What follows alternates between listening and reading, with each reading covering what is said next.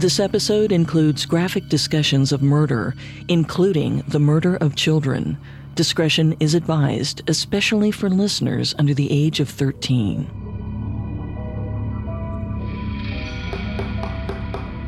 July 3rd, 1929.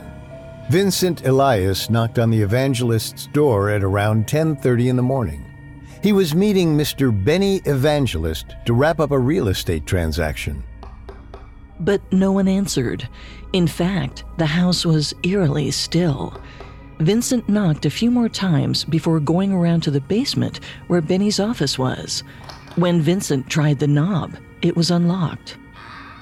He took a small step inside and called out.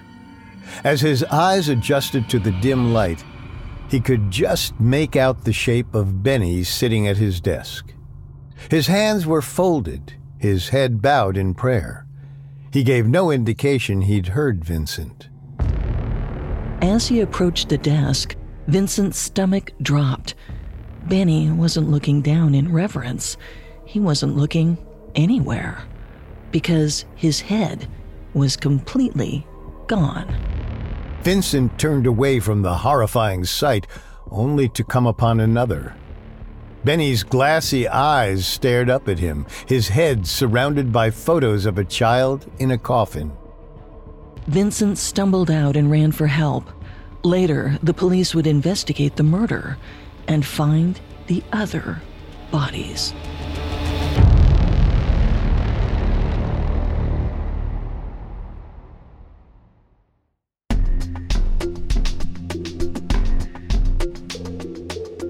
Welcome to Unexplained Mysteries, a Spotify original from Parcast. I'm your host, Richard. And I'm your host, Molly. In life, there's so much we don't know. But in this show, we don't take we don't know for an answer. Every Tuesday and Thursday, we investigate the greatest mysteries of history and life on Earth. You can find episodes of Unexplained Mysteries and all other Spotify originals from Parcast for free on Spotify. This is our first and only episode on the mysterious murder of occult healer, Benny Evangelist. On July 3rd, 1929, Benny, his wife, and their 4 children were found mutilated and beheaded in their home. Today, we'll follow the police as they chase several promising theories, but each one leaves them with more questions than answers. While the homicides are still unsolved, possible explanations abound. Maybe it was a secret society of Italian criminals, or one of Benny's disillusioned followers. Or perhaps the murder was an act of vengeance, a decade in the making. We have all that and more coming up. Stay with us. This episode is brought to you by Anytime Fitness. Forget dark alleys and cemeteries. For some, the gym is the scariest place of all. But it doesn't have to be. With a personalized plan and expert coaching, Anytime Fitness can help make the gym less frightening. Get more for your gym membership than machines. Get personalized support anytime, anywhere. Visit AnytimeFitness.com to try it for free today. Terms, conditions, and restrictions apply. See website for details. There's no better feeling than a personal win, and the State Farm Personal Price Plan can help you do just that. Talk to a State Farm agent today to learn how you can bundle and save with the Personal Price Plan. Like a good neighbor, State Farm is there. Prices are based on rating plans that vary by state. Coverage options are selected by the customer. Availability, amount of discounts and savings, and eligibility vary by state. The Hargan women seemed to have it all. We were blessed. My mom was amazing. But detectives would soon discover inside the house there were the bodies of 2 women. A story of betrayal you would struggle to believe if it wasn't true. I am just praying to God, this is a sick joke. From 48 Hours, this is Blood is Thicker, the Hargan family killings. Listen to Blood is Thicker, the Hargan family killings, wherever you get your podcasts.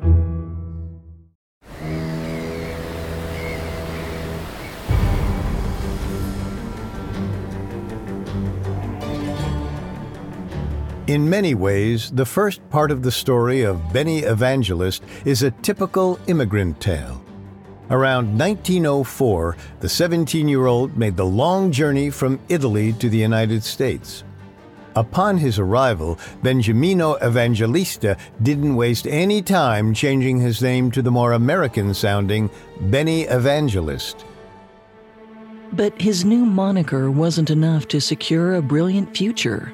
He and his brother Anthony quickly realized the land of milk and honey wasn't all it was cracked up to be. Despite rapid industrialization, work was harder to come by than the Evangelist brothers expected. Even U.S. citizens struggled to find jobs. Many blamed the shortage on the steady influx of foreigners, especially Italians.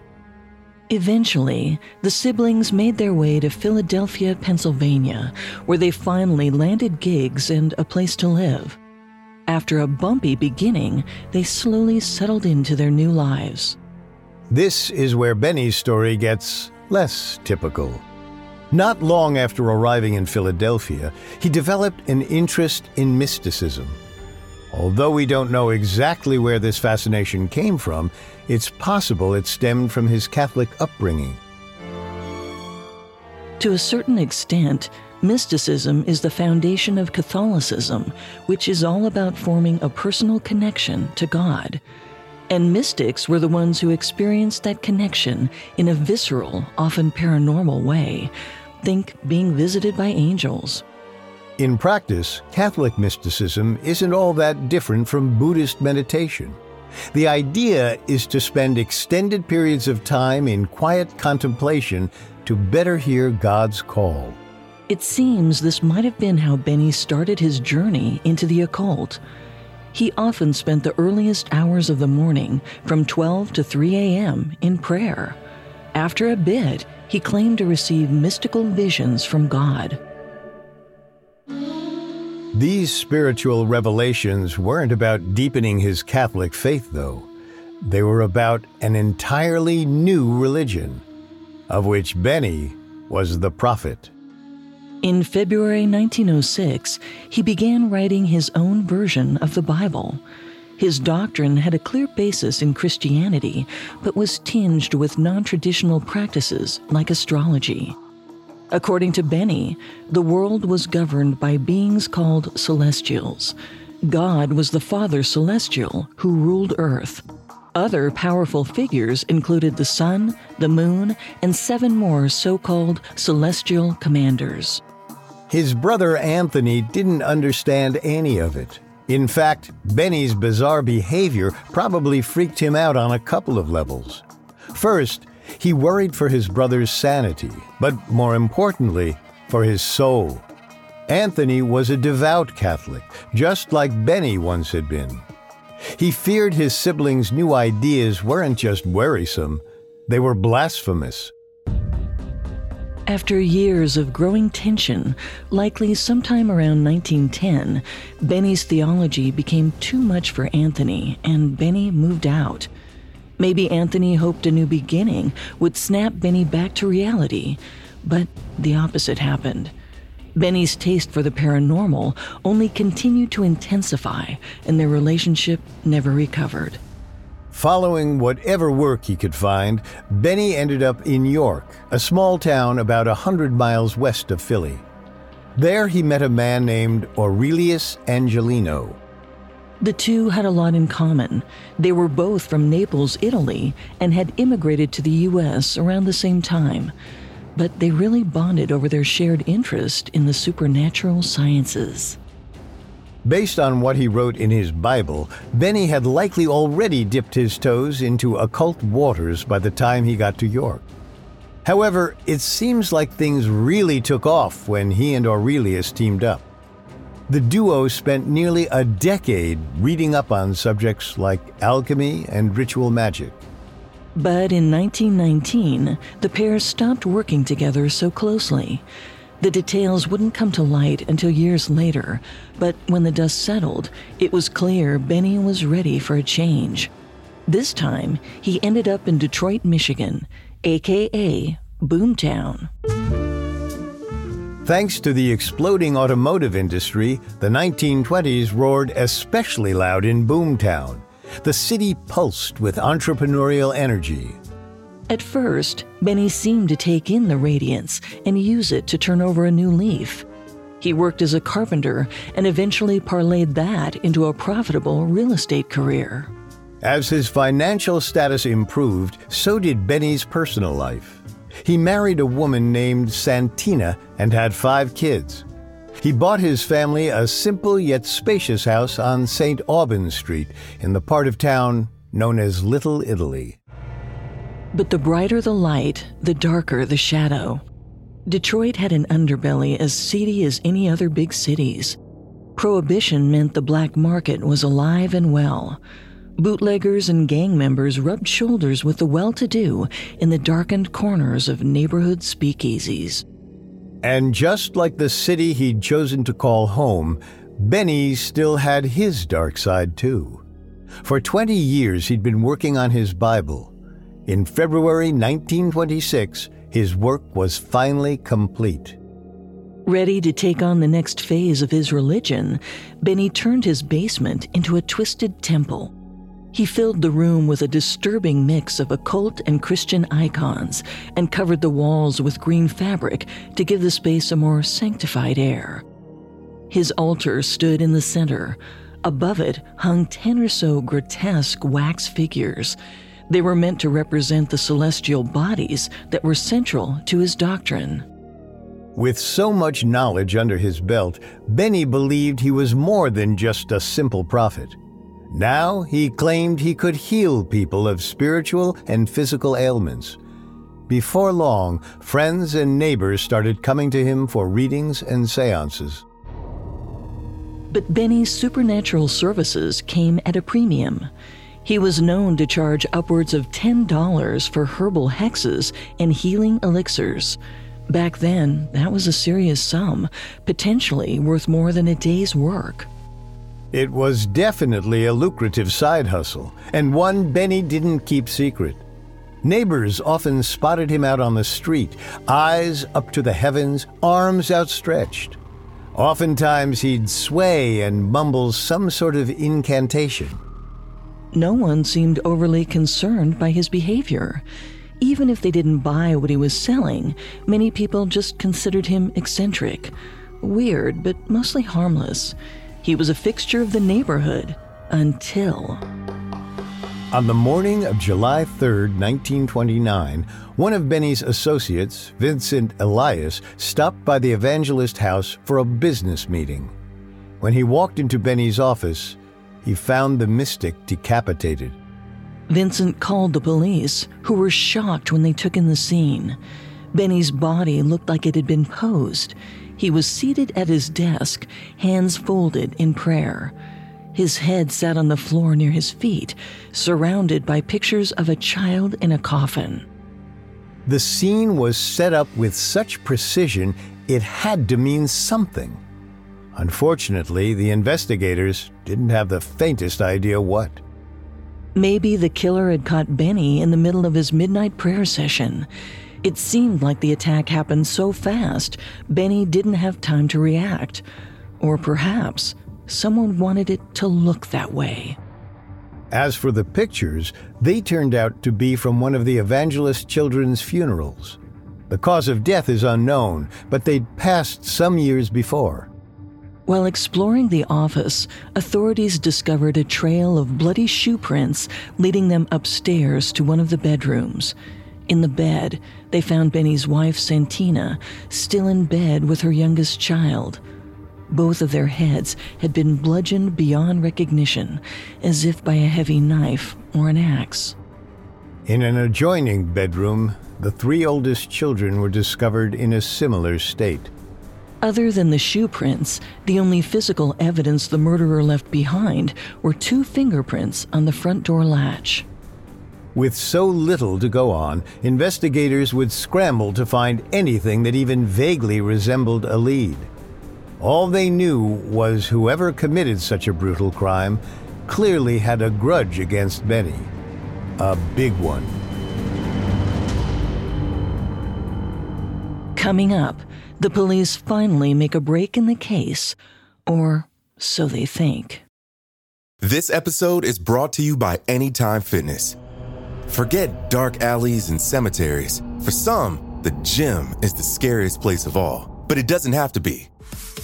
With a personalized plan and expert coaching, Anytime Fitness can help make the gym less frightening. Get more for your gym membership than machines. Get personalized support anytime, anywhere. Visit AnytimeFitness.com to try it for free today. Terms, conditions, and restrictions apply. See website for details. Hi, I'm Daniel, founder of Pretty Litter. Did you know cats tend to hide symptoms of sickness and pain? I learned this the hard way after losing my cat, Gingy. So I created Pretty Litter, a health monitoring litter that helps detect early signs of illness by changing colors, saving you money and potentially your cat's life. Pretty Litter is veterinarian developed, and it's the easiest way to keep tabs on your fur baby's health right at home. Go to prettylitter.com and use code SPOTIFY for 20% off your first order and a free cat toy. Terms and conditions apply. See site for details. Now back to the story.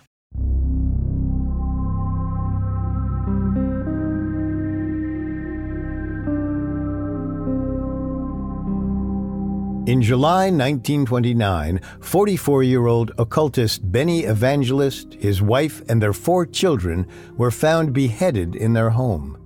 Police struggled to find evidence that pointed to a suspect. When detectives spoke to Benny's lawyer, they learned his client was involved in a handful of lawsuits tied to his real estate dealings. As far as motives go, this seemed like a pretty obvious one. But the idea fizzled out as quickly as it came. According to the lawyer, the complaints were small and handled quickly. He couldn't think of a single person who hated Benny enough to kill him and his whole family. So, the police focused on Benny's movements in the days leading up to the murder. They discovered he'd placed a call that night. The recipient was watching over a house demolition, and apparently, Benny had purchased all the salvageable lumber. He was calling to have it delivered to his place the next morning. None of Benny's neighbors reported seeing a truck, though. It looked like no lumber was ever delivered. And whatever cash Benny might have planned to pay them with was nowhere to be found.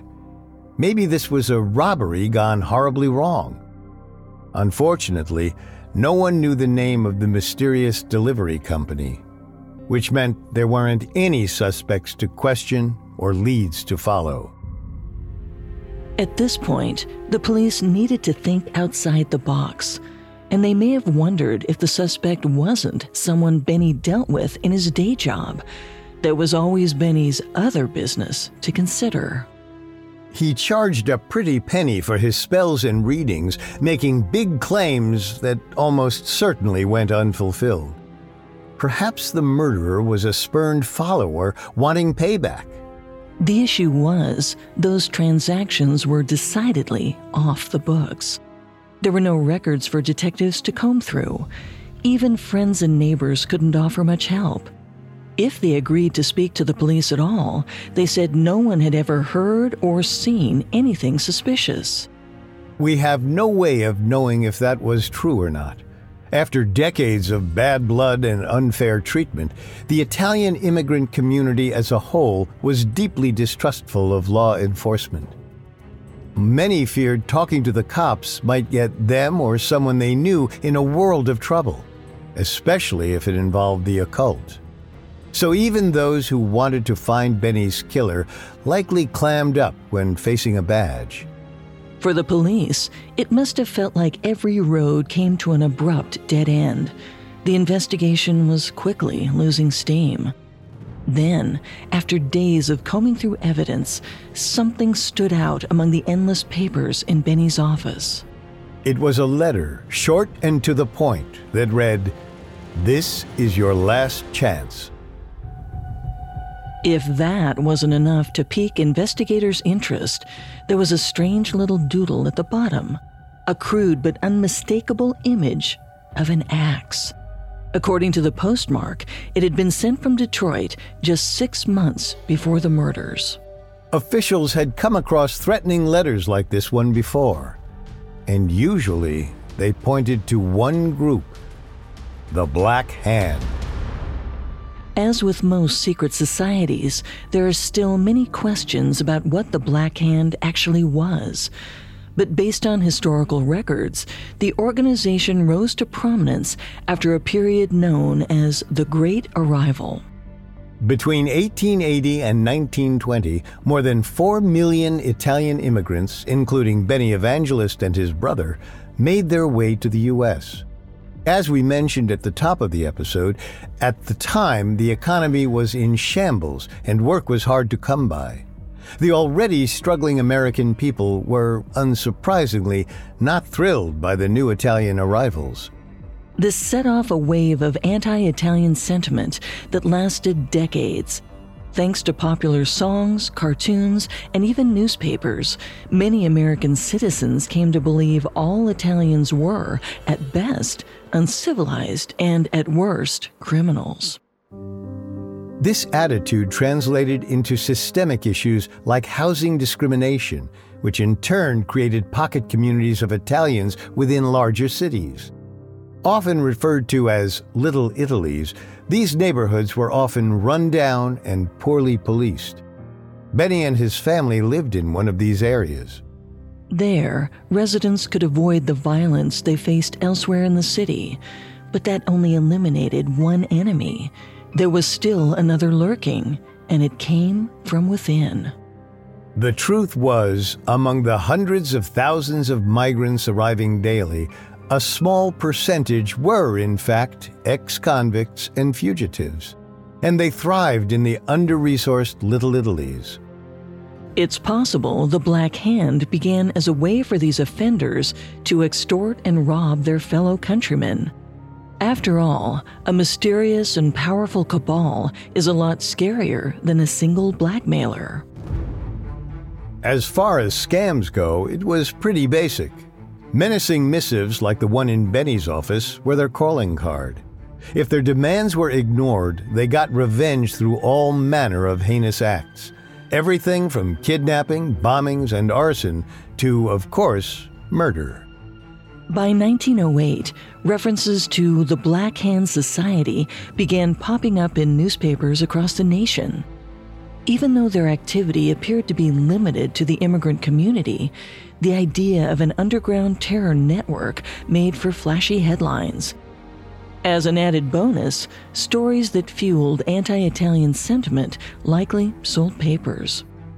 That year, Gaetano D'Amato, former president of a group called the United Italian Societies, published an article pushing back against the myth.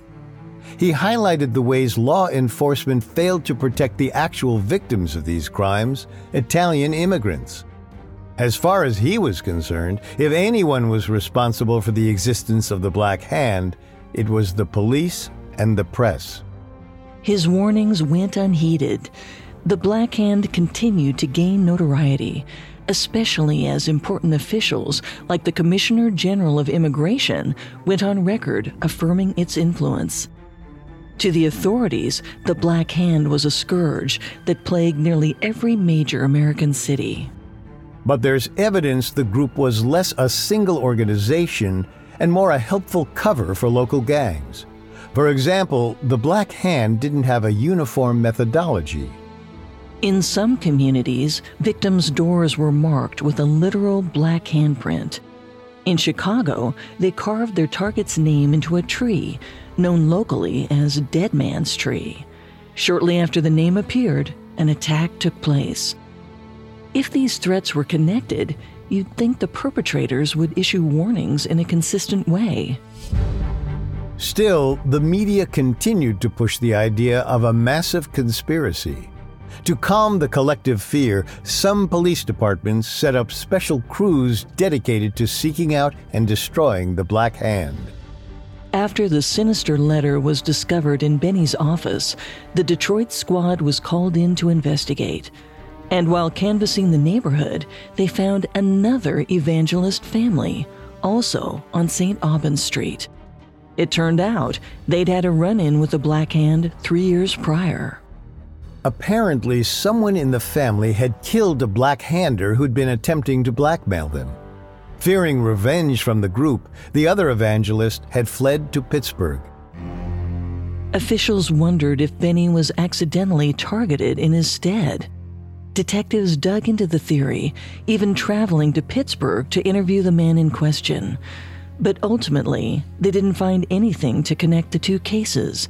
These other evangelists weren't even related to Benny. However, while going through Benny's bank records, they'd learned he'd sold a significant amount of property over the last couple of years. And yet, his account balance was astonishingly small. They figured the money must have gone to pay off the Black Hand.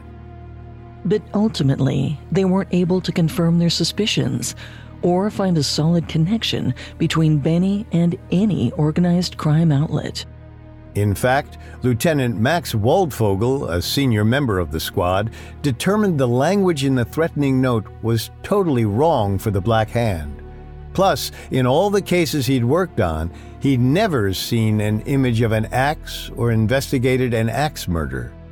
Then, there was the ritualistic way Benny's body had been arranged. Although they might have been an ancient order, the Black Hand wasn't linked to anything even vaguely mystical. In the end, nothing came of the organized crime explanation, and investigators were back to square one. They'd have to wait nearly a year for their next plausible lead. But in 1930, they uncovered a man from Benny's past with a serious hatchet to bury. Coming up, a dark event eerily foreshadows Benny's fate. One size fits all seemed like a good idea for clothes. Nice dress. It's a t-shirt. Until you tried it on. Same goes for your healthcare. That's why United Healthcare offers a variety of flexible, budget-friendly coverage for medical, vision, dental, and more. So whether you're between jobs, coming off a parent's plan, or even missed open enrollment, you can find the plan that fits you best. Find out more about United Healthcare coverage at uh1.com. That's uh1.com. Your brain needs support, and new Ollie Brainy Chews are a delightful way to take care of your cognitive health.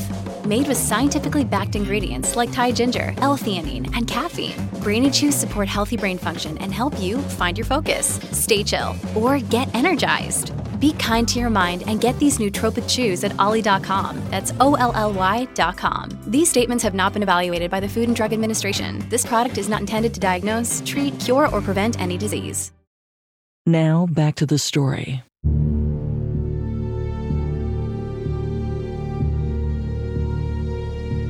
After nearly a year of investigating, detectives weren't any closer to nailing down a suspect for the Evangelist murders. So officials decided to dig into Benny Evangelist's past. And when they came across the story of his old friend, Aurelius Angelino, who helped Benny write his Bible, it triggered major alarm bells. Remember when we said the two had a falling out before Benny moved to Detroit? Well, that was a bit of an understatement. Here's what actually happened. Benny and Aurelius spent years diving into the occult, performing various spells and rituals. But after a while, Aurelius started to change, becoming more irrational by the day.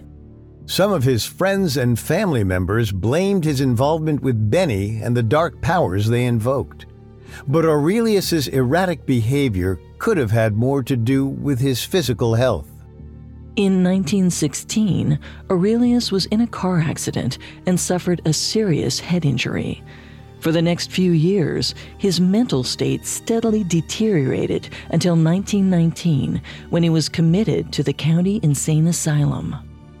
According to an article in the Lancaster News Journal from that May, Aurelius was released at the request of his wife, Helen. Apparently, the doctors were happy to let him go. They said the entire 3 months he was in the hospital, Aurelius, quote, acted rationally, end quote. Unfortunately, that all changed when he and Helen returned home. Their first night, Aurelius barely slept. By the next day, his erratic behavior was back in full force. At one point, seemingly out of nowhere, he slapped Helen across the face. Even so, the couple went to a neighbor's place for lunch around noon. The two oldest children went with them, while the younger twins stayed behind. As soon as they got back to the house, Aurelius demanded Helen cook even more food. She tried to reason with him, reminding him they just ate, but it was no use. While she got to work in the kitchen, Aurelius went to the twins' room and shut the door. That's when Helen heard loud banging sounds, like someone swinging a bat in an enclosed space. She called for Aurelius. He came back to the kitchen, picked up a large carving knife from the counter, and lunged at Helen. She managed to dodge and run outside. Meanwhile, Aurelius stripped naked and brought his sons' bodies out to the front yard. They were mostly decapitated, their skulls crushed beyond recognition. When police arrived on the scene, Aurelius was standing in the yard at a makeshift table, methodically dismembering the bodies with an axe, babbling to himself. Officials arrested him without resistance. Before they took him to the county prison, Aurelius said, "I didn't do it. Someone else did." Shortly afterward, he was sent to the Fairview State Hospital for the Criminally Insane. But after 4 years, he escaped. Aurelius was never seen or heard from again. Helen seemingly blamed the entire tragedy on his 1916 car accident. She told reporters before then he'd been a good man and an even better husband and father, but he was never the same after the head injury. Despite what Helen said, neighbors whispered that Aurelius's mental break must have had something to do with his and Benny's sinister pastime. Maybe the grisly murders were part of a spell or a ritual. Whatever the case, people were pretty sure Benny was involved, but there was no proof. Newspapers didn't mention Benny even as a witness. And as far as we know, he was never an official person of interest in the twins' double homicide. That is, until June 1930. We don't know who or what tipped them off, but 8 months after Benny's murder, Detroit detectives compared his fingerprints to those found at the Angelino scene in 1919. We don't know if they were a match, but they were pretty similar. It might not seem like a big deal that Benny's fingerprints were likely in the house. After all, he and Aurelius were friends. However, these prints were found in the twins' room, left in the blood spattered across the walls. Investigators briefly entertained the wild idea that Benny and Aurelius were in fact the same man. Perhaps Benny/Aurelius waited a decade to finish the dark business he started back in York. This time, he managed to sacrifice an entire family. If this sounds absurd, that's because it is. Plus, it's easily disproved with records and witness accounts. No one took it too seriously. What seemed much more likely was that Benny was somehow involved in the murder of Aurelius's sons. Maybe it was a sacrifice the two men had planned together, but when things went south, Benny left Aurelius to take the fall. If that was the case, it made sense that Aurelius broke out of the hospital and tracked Benny down to exact his revenge. It was the most compelling motive investigators had come across so far. Plus, they couldn't ignore the fact that the crimes were nearly identical. Partial to nearly complete decapitation by bludgeoning is a pretty specific and uncommon way to kill. Then there's the ritualistic way Benny's body was posed. Aurelius was as big of a fanatic as Benny when it came to the occult. Perhaps the pictures of Benny's late child were a reference to Aurelius's sons. The only proof the authorities needed was Aurelius's fingerprints. If they matched the ones left on Benny's front door, it would be case closed. Unfortunately, it wasn't so simple. According to the Detroit PD, they couldn't track them down. As unlikely as it might sound, it's possible Aurelius made it through prison and the state hospital without anyone making a record of his prints. Or maybe they were lost in the deluge of documents flooding the administrative offices. Either way, neither Aurelius nor his prints wherever found. You almost can't blame the police for giving up at this point. Their best suspect was basically a ghost, leaving them and us with questions that have gone unanswered for nearly 100 years. Like, was Aurelius the one who sent that ominous letter? It seems likely, especially if he was the killer. Some wonder if he invented a delivery company to gain access to Benny's house. That might explain why the lumber never arrived, and no one appeared to know anything about it afterward. The occult connection makes this cold case all the more haunting, literally.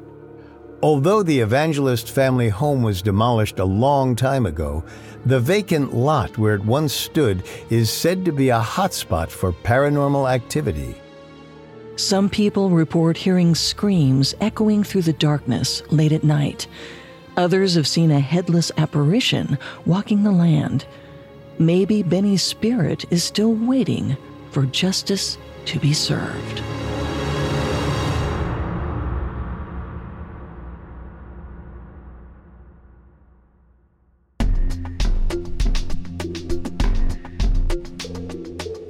Thanks again for tuning in to Unexplained Mysteries.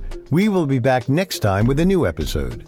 You can find all episodes of Unexplained Mysteries and all other Spotify originals from Parcast for free on Spotify.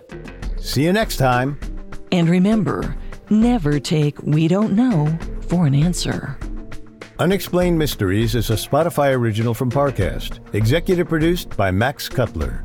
Our head of programming is Julian Boireau. Our supervising sound designer is Russell Nash, with Nick Johnson as our head of production and quality control by Lisa Marie Gallegos. Allie Wicker is our supervising editor, and Derek Jennings is our writing lead. This episode of Unexplained Mysteries was written by Megan Hannum, edited by Natalie Pertsovsky and Angela Jorgensen, fact-checked by Catherine Barner, researched by Josephine Cahew, recorded by Freddie Rivera, produced by Bruce Katovich, and sound designed by Anthony Valsic. Our hosts are Molly Brandenburg and me, Richard Rossner.